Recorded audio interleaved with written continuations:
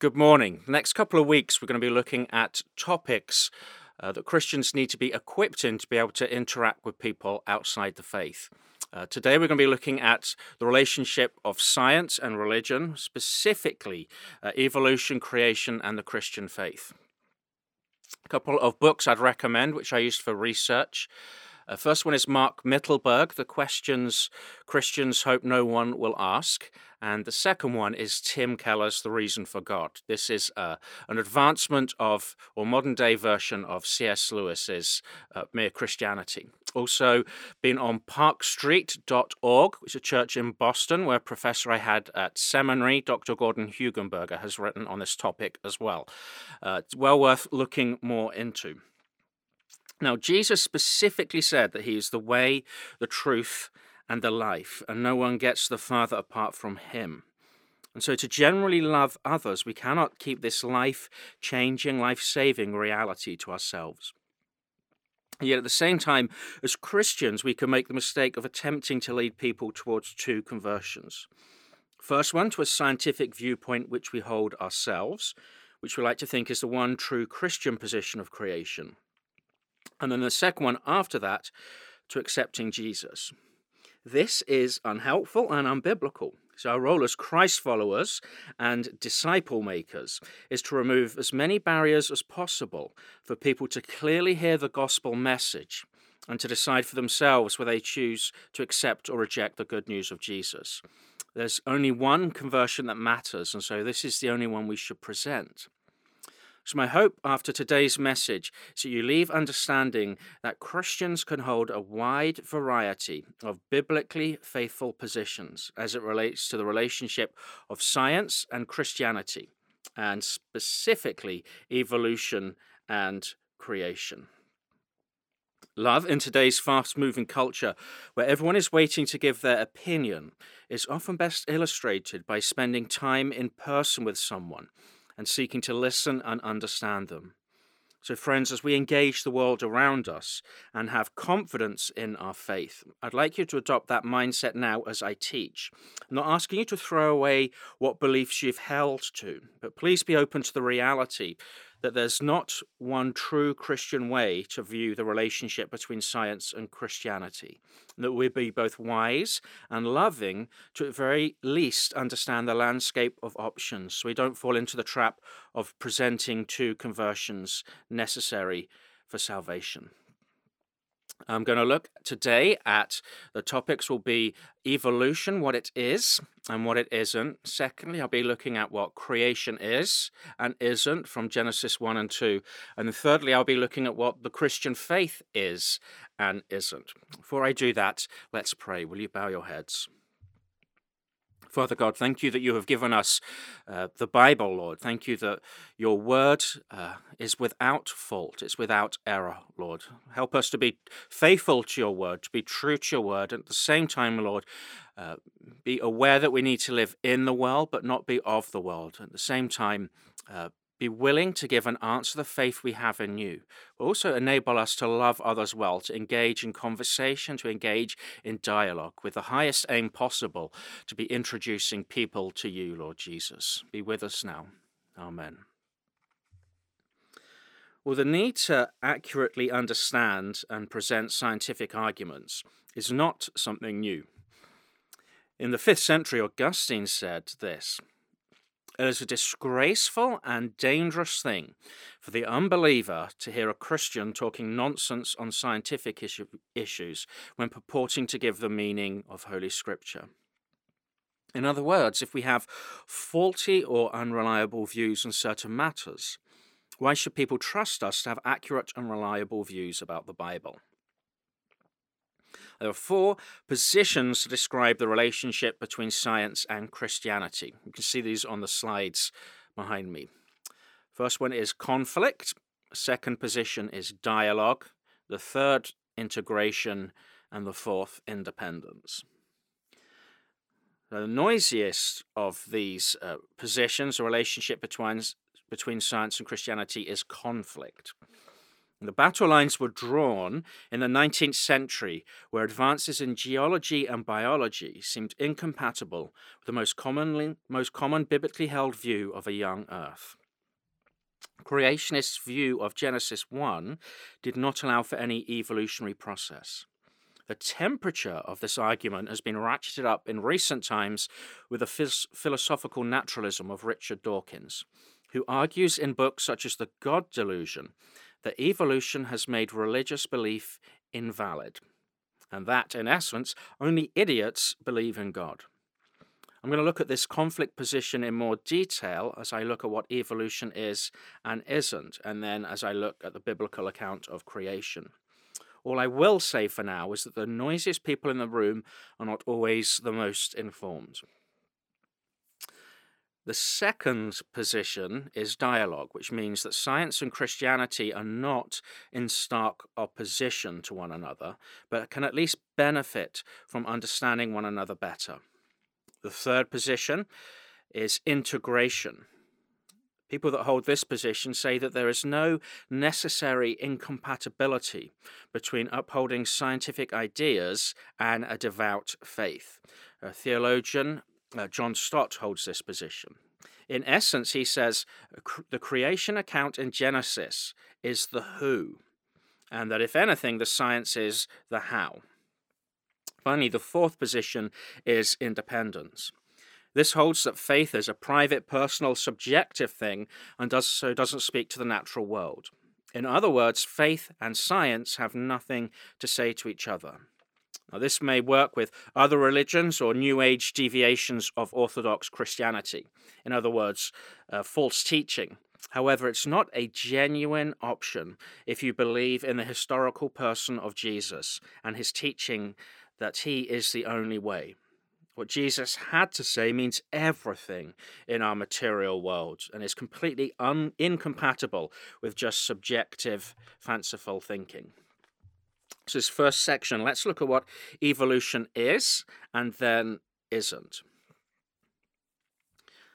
So evolutionary science assumes that more complex life forms evolved from less complex life forms through a process of natural selection and survival of the fittest. It was initiated by Charles Darwin in his book, The Origin of the Species, based on his observations of the Galapagos Islands.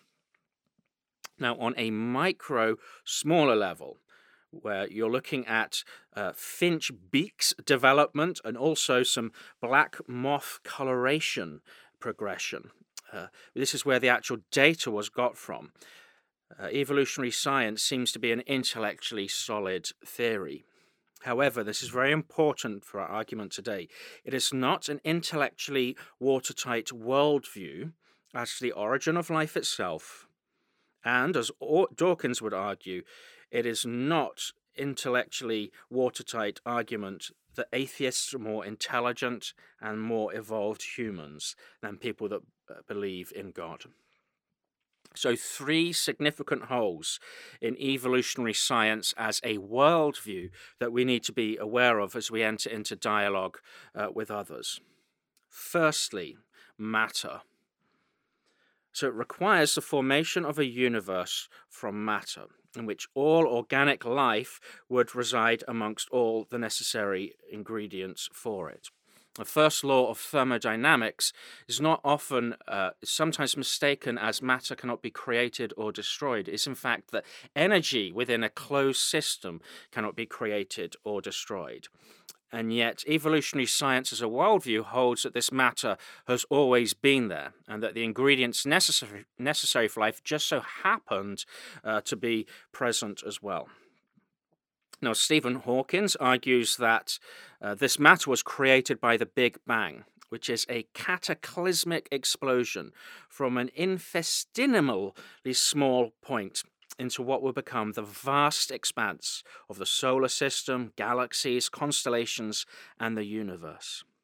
But friends, even if this were the case, the origin of the Big Bang cannot currently be explained by our present understanding of physics. So at the very least, even now, the Big Bang actually qualifies as a supernatural event.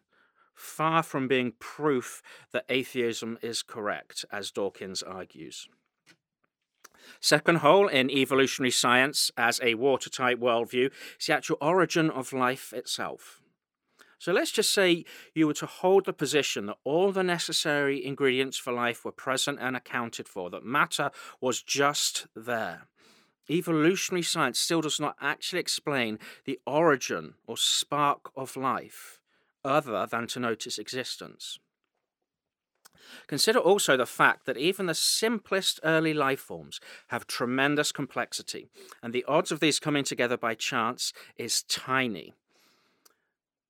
The Questions Christians Hope No One Will Ask by Mark Mittelberg says this on page 39. It's a quote from the Cambridge-trained philosopher of science, Stephen Mayer. He says this: "Consider what you'd need for a protein molecule to form by chance. First, you need the right bonds between the amino acids. Second, amino acids come in right-handed and left-handed versions, and you've got to get only left-handed ones. Third, the amino acids must link up in a specified sequence, like letters in a sentence. Run the odds of these falling into place on their own, and you find that the probabilities of forming a rather short functional protein at random would be 1 chance in 100,000 trillion, trillion, trillion, trillion, trillion, trillion, trillion, trillion, trillion, trillion. That's a 10 with 125 zeros after it. And that would only be one protein molecule. A minimally complex cell would need between 300 and 500 protein molecules." And Stephen Mayer continues to say, to suggest chance against these odds is really to invoke a naturalistic miracle. Finally, the third significant hole which shows that evolutionary science is not a watertight worldview or proof that God does not exist is nature has had to take a huge informational jump for life to originate. Consider 2 patterns on a beach. One is formed by waves, pretty random, but you know what has created it. The other is the pattern, the words, "Andy loves Shelley." Even with such informational simplicity, reason must acknowledge that some form of intelligence was behind them. So how much more the human informational message of DNA, which is 3 billion letters long, written in 4-letter code. Looking at those 3 holes, we can see that evolutionary science is not a watertight worldview that does away with the need of a creator or intelligent design or God. Yes, it is an intellectually solid theory on a micro level, but it does not give reason for people not to believe in God. So Dawkins is dead wrong to suggest that belief in God is based solely on intelligence, or rather lack of intelligence. There are so many reasons why people may choose to believe or not believe in God. So please, friends, as we engage in dialogue with people from an evolutionary perspective, do not feel the need to be shouted down as if you are somehow redundant intellectually. Let's now look at creation, what Genesis 1 and 2 is, and what Genesis 1 and 2 is not. This is really going to help us understand our biblical position, what we can have confidence in, and also be aware of some forms of pushback that people may have as we engage in dialogue. So Genesis 1 and 2 is the revelation of who the Creator is. Let us make man in our likeness, but was not written as an exhaustive how of creation. Consider, for example, the weather. Psalm 135:7 says, God sends the rain. The psalmist's point is who sends the rain, not how God sends the rain. So it does not then describe how God uses a process of evaporation, condensation, and then rain. And this in no way takes away from who God is by not doing that. In the same way, consider reproduction. Psalm 139:13 says that God knit each of us together in our mother's womb. The author's point is who carefully made you, not how you were carefully made. It does not describe gestation, embryology, and so on. And again, this in no way takes anything away from God, or who God is, by not doing so. Understanding the author's intention of Genesis 1 and 2, as with any other biblical text, is critical in understanding its meaning. The theologian C.S. Lewis, in his book Mere Christianity, puts it this way. He says there are two acceptable answers to the question, why is the kettle boiling? One is, according to the laws of thermodynamics, PV equals nRT, and so on. The other acceptable answer is, because Mrs. Lewis wants a cup of tea.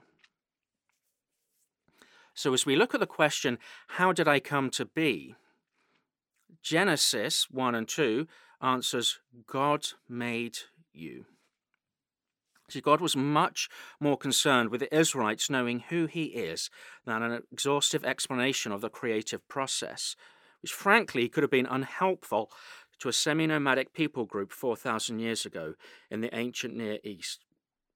Imagine if God had mentioned dinosaurs or the fossil record, it would seem extremely difficult to comprehend. And the very purpose of introducing himself to the Israelite people and giving an explanation of who made the earth, this would have been unhelpful for. And friends, the reality is, even back in England, I had many conversations with people who would not give Christianity a second thought because they'd say, well, where are dinosaurs in the Bible? So being able to answer these is critical. Now, there are different biblically faithful positions that Christians can take on creation. And one is not the more true Christian position than another. Now, whenever we're looking at what the Bible says and forming our own viewpoint on it, our own interpretation, the key is that we are using the Bible as our source of authority. Now, the three different positions can be grouped by their interpretation of the Hebrew word yom in Genesis 1 and 2. Each of these interpretations of the Hebrew word yom is in and of itself a valid interpretation. The first group translate yom as a literal 24-hour day. So they would say that creation occurred over 6 24-hour periods. Advances in biology and geology explained with the notion that God created the world with the appearance of age. So if someone were to say, how old was Adam when God created him? They would answer, well, he's an adult male. So by the same logic, it's not beyond the realm of possibility that God created the world with an appearance of age. In addition to this 24-hour view, there had been some scholarship in the 17th century where John Lightfoot provided a timeline back from Jesus to creation. And this was understanding genealogies as exhaustive and understanding the Hebrew word beget to solely mean the parent of. And based on this scholarship, John Lightfoot placed creation as 9 a.m. on September the 12th, 3929 BC. This is certainly the simplest reading of Genesis 1 and 2. It'd be really helpful teaching in Sunday schools, but please be aware that it's not watertight in and of itself when entering dialogue with non-believers. For example, someone could argue, how can Yom mean a solar day when the sun and the moon were not created until day 4? Equally, Hebrews 4, verses 4 to 11 tells us that since creation, God has been resting in the seventh day. Theologians would argue that the seventh day represents heaven, which believers in Christ will enter into one day. Now, within this first group of people that translate Yom as a literal 24-hour day, there are some that hold to this view, but they would say that God revealed his creation account to Moses over the course of 6 days. And so Moses recorded it this way in Genesis 1 and 2.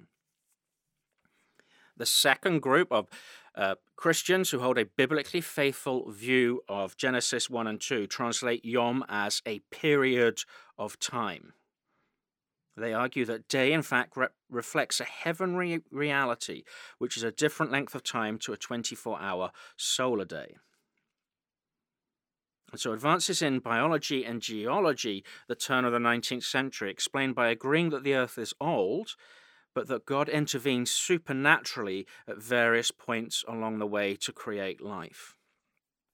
So they also argue that evolution works on a micro level, but not on a macro level. There needs to be some supernatural creation of life, creation of a great informational jump, and a creation of matter.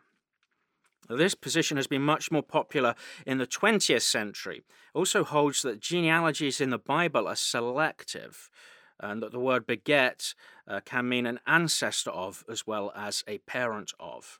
So when you hold yom to mean a period of time, you do not require a young universe or a young earth. Finally, the third group of Bible-believing faithful Christians translate yom as an allegorical interpretation of a day. This is the position theistic evolutionists hold. They are those who are devout in their faith, who believe God actively worked behind the scenes through an evolutionary process to bring about life as we know it. However, as we do know, evolution is not the be-all and end-all revelation of truth that we have at the moment. Equally, another pushback on this allegorical interpretation of a day is that there are many other parts within Genesis 1 and 2 that are not allegorical, such as the historical person of Adam, who Jesus affirms. Some other evangelicals hold this allegorical interpretation of Yom through reading Genesis 1 through a framework hypothesis, where Genesis 1 is read as a topical and logical framework rather than a chronological one. Please Google framework hypothesis and look at this a bit more in detail. So it says that there are three elements to the days. Days 1 to 3 are the creation kingdoms. Days 4 to 6 are the creation kings who rule over the creation kingdoms. And day 7 is the creation kingdom of heaven and who the creator king is. So look at it this way. Day 1 is light, the creation kingdom of light. Day 4, correspondingly, is the creation kings of sun and moon. Day 2 is the creation kingdoms of sky and water, and day 5 is the creation kings of bird and fish. Day 3, the creation kingdoms of land and vegetation, and day 6, the creation kings of land animals and man. And finally, day 7, all in one, is the creation kingdom of heaven and the creation king of Yahweh God. Friends, my hope through this teaching is that you take away that we can be solid, Bible-believing Christians and hold any of these positions. Just be aware that each of them is not beyond discussion in it being problem-free or the one true Christian position.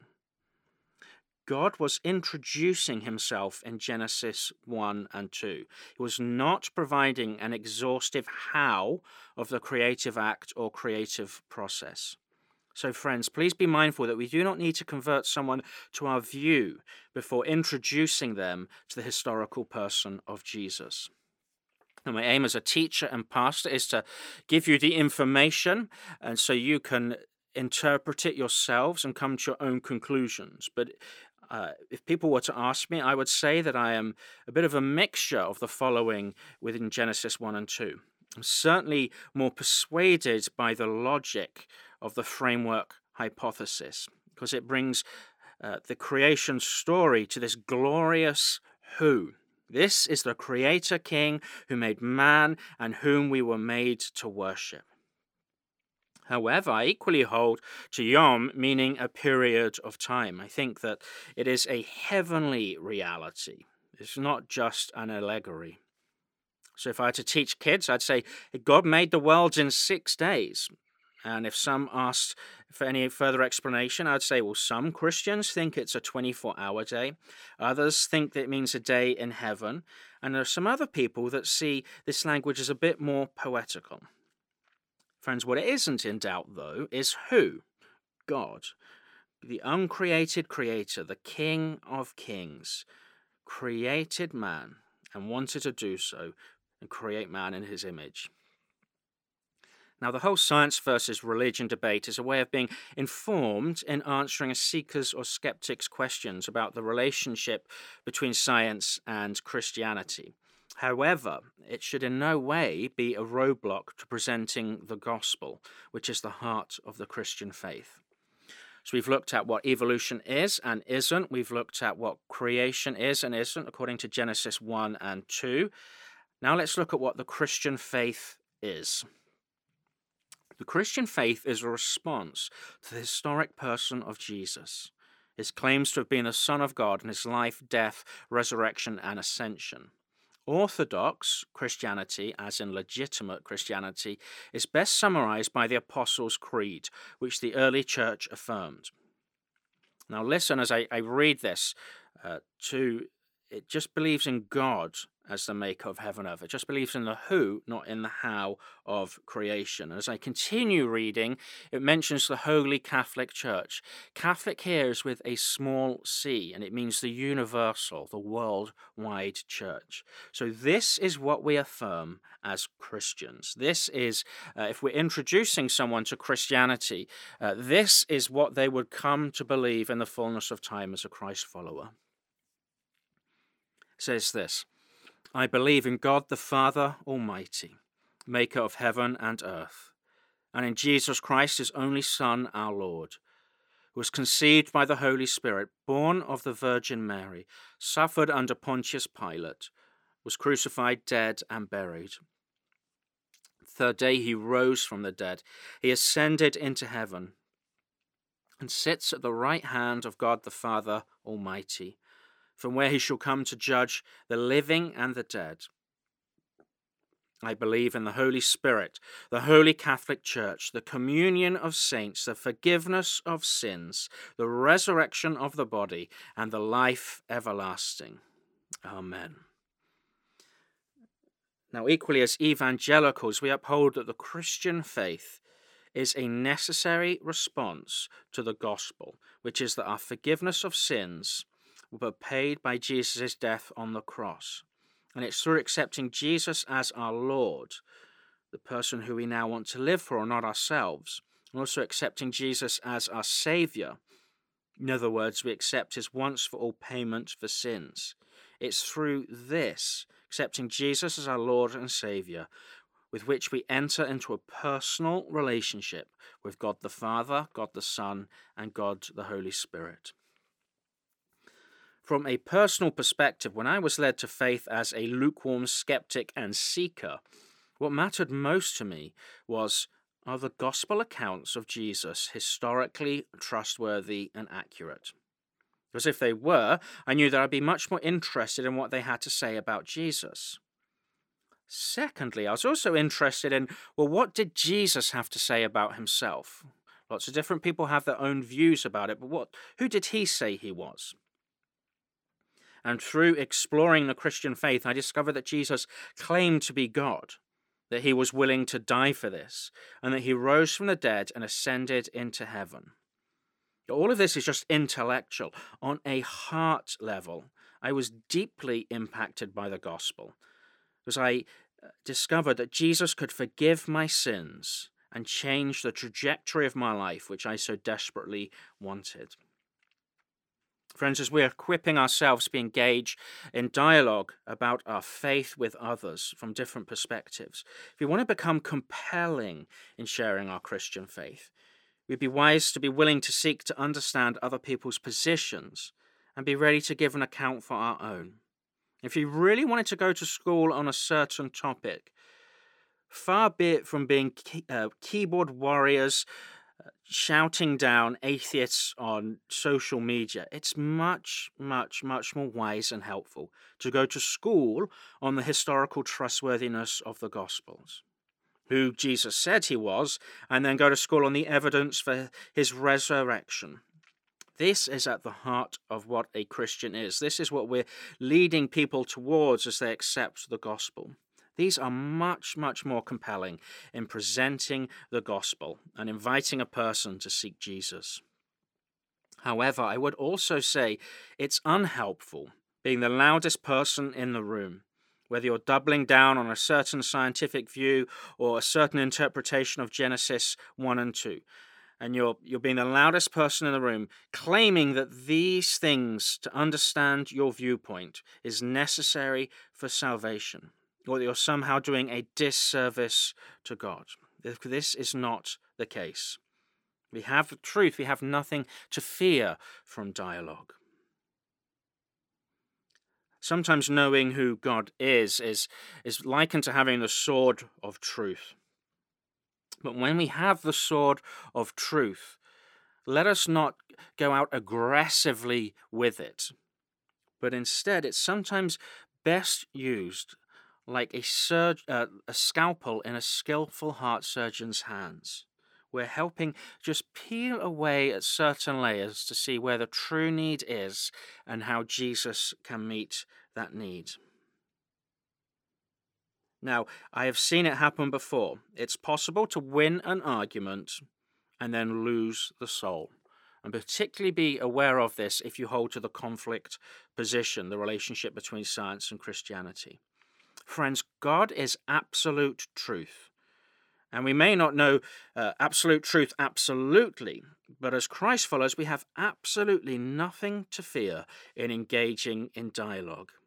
At the same time as we're looking at creation and as we're looking at evolution, let's not forget that Jesus, when he says, I am the way, the truth, and the life, he actually says that no, truth is a person. Jesus is saying, I am truth. And so as we're looking at truth, we always need to be introducing that person to Jesus.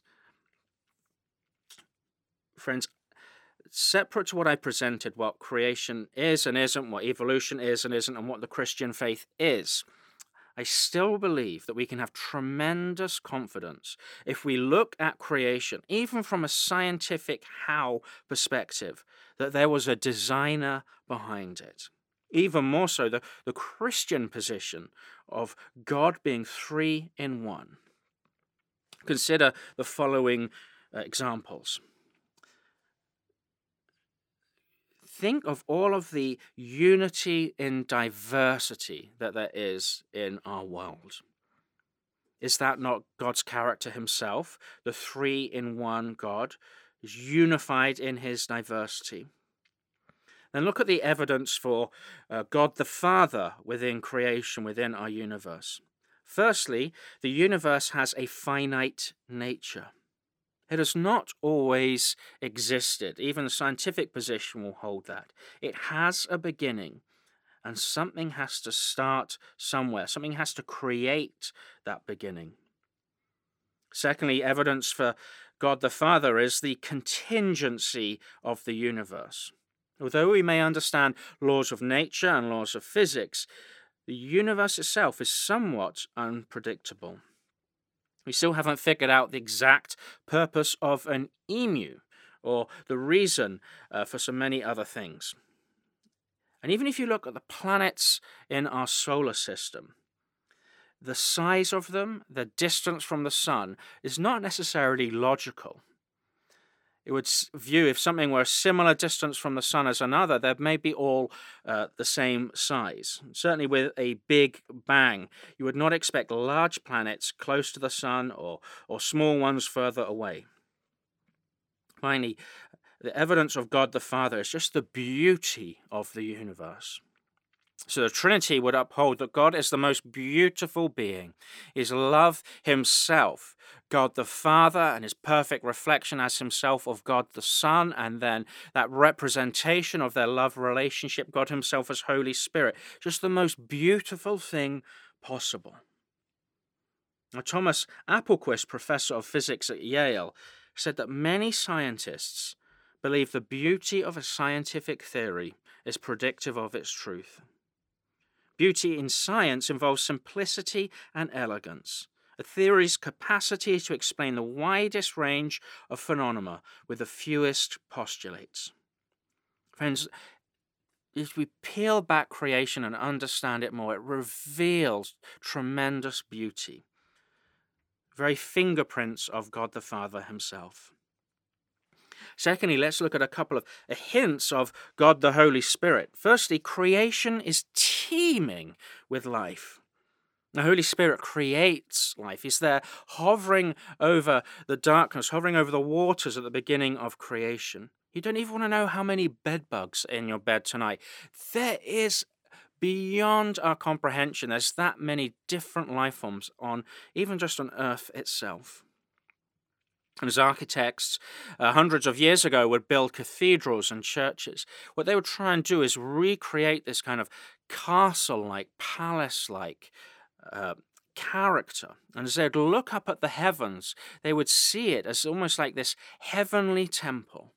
And we know that the Holy Spirit resides in a temple, that a body is described as a temple of God, and the Holy Spirit resides within us. But even as you look up from our earthly perspective into the stars above, there is this temple, palace-like character of the universe, in line with who God is as the Holy Spirit. And finally, consider all of the evidence for God the Son being hinted at in creation.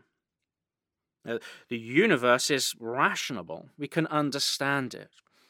When God came as Jesus, his Son, he wanted us to fully see who he was.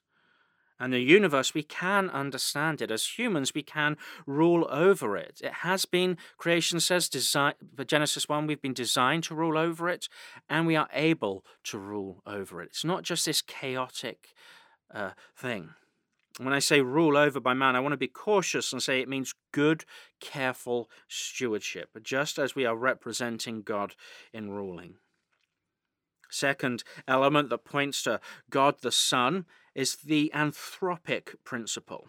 Please look this one up and do some more study on it. It's Anthropic, the anthropic principle. The more you look at this, the more your mind will just be blown. You'll find out that the universe is remarkably fine-tuned to enable the existence of man. And if you alter any distance or force in the universe, mankind cannot live. It really seems that the universe has been designed specifically for mankind and the creation of mankind. And finally, the ninth reason why I think that as Christians we can have great confidence in there being a three-in-one God, a designer behind the universe, is that the universe is cruciform. What that means is that the universe is full of sacrifice for the benefit of humanity. And this points to God the Father, who would give us his only Son. Let's just say, and it's hypothetical, let's just say that our current understanding of science and history and biology and geology and physics was correct. That still does not only not do away with God, it points to a God who is willing to sacrifice so much for mankind. So think of it, 400 trillion galaxies.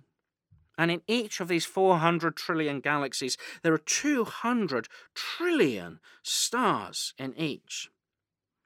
And the Bible said this has all been created for us. And even if it was such an old universe, think what that means. God's investment and care and his planning for the sake of his people. So if life of the universe, according to the current model, were likened to one calendar year, it would look like this. And as I share this, consider the sacrifices that God is willing to make for humanity. January the 1st would be the Big Bang. It wouldn't be until September the 3rd that was formation of the Earth. You have to wait until December the 18th, where the Cambrian explosion happened, where carboniferous forests were made. Friends, I don't know if you're aware, but every time you buy a gallon of gas, whole forests had to grow up and decompose. As you've driven to church today, you have used up whole forests that have grown up and decomposed. That seems a tremendous waste from a purely material standpoint. It'd be until December the 24th that Mount Everest forms. It wouldn't be until December the 31st, 11:56 p.m. with 15 seconds that man first came into existence, Adam and Eve. Again, it seems like a tremendous waste. It's this investment of 14 billion years of time and resources just to ensure human life as we know it today. But the Christian faith, this can be explained. This is the handiwork of a God. The God who did all this was equally prepared to give his only Son to give us all eternal life. Romans 8:32 says this, "He who did not spare his own Son, but gave him up for us all, how will he not also, along with him, graciously give us all things?" Friends, as we seek to love God well, as we seek to love others well, as we seek to make disciples, obey Jesus' command, we are sharing with people that God is love. We're sharing with people that Jesus was God, that he was a historical person who was born, who lived, who died, and ascended to heaven. We can ask people to look at the historical trustworthiness of the Gospels. We can ask people to look at the logic of who Jesus says he was, and does that make sense? We can even look at evidence for the resurrection. And friends, in doing so, be aware that if we don't have love when we're sharing, if we don't listen well, it'll be very difficult to engage with people on a deeper, more meaningful level.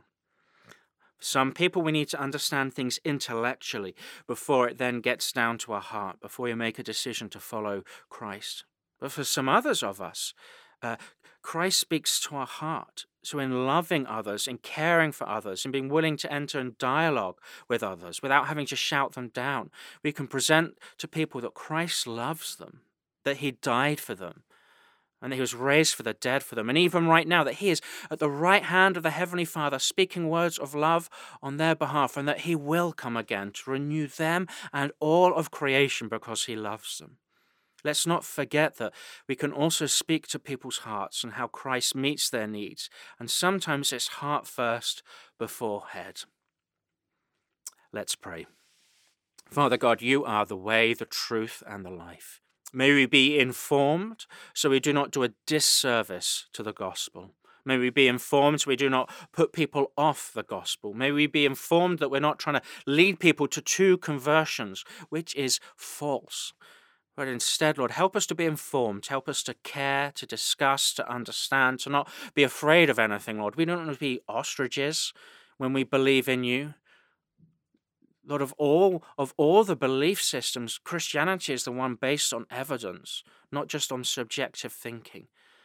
So, Father, help us to love others well. Help us to present you well. And help us have nothing to fear from what the world might say around us, Lord. We know that truth is you, truth is a person. In Jesus' name, amen.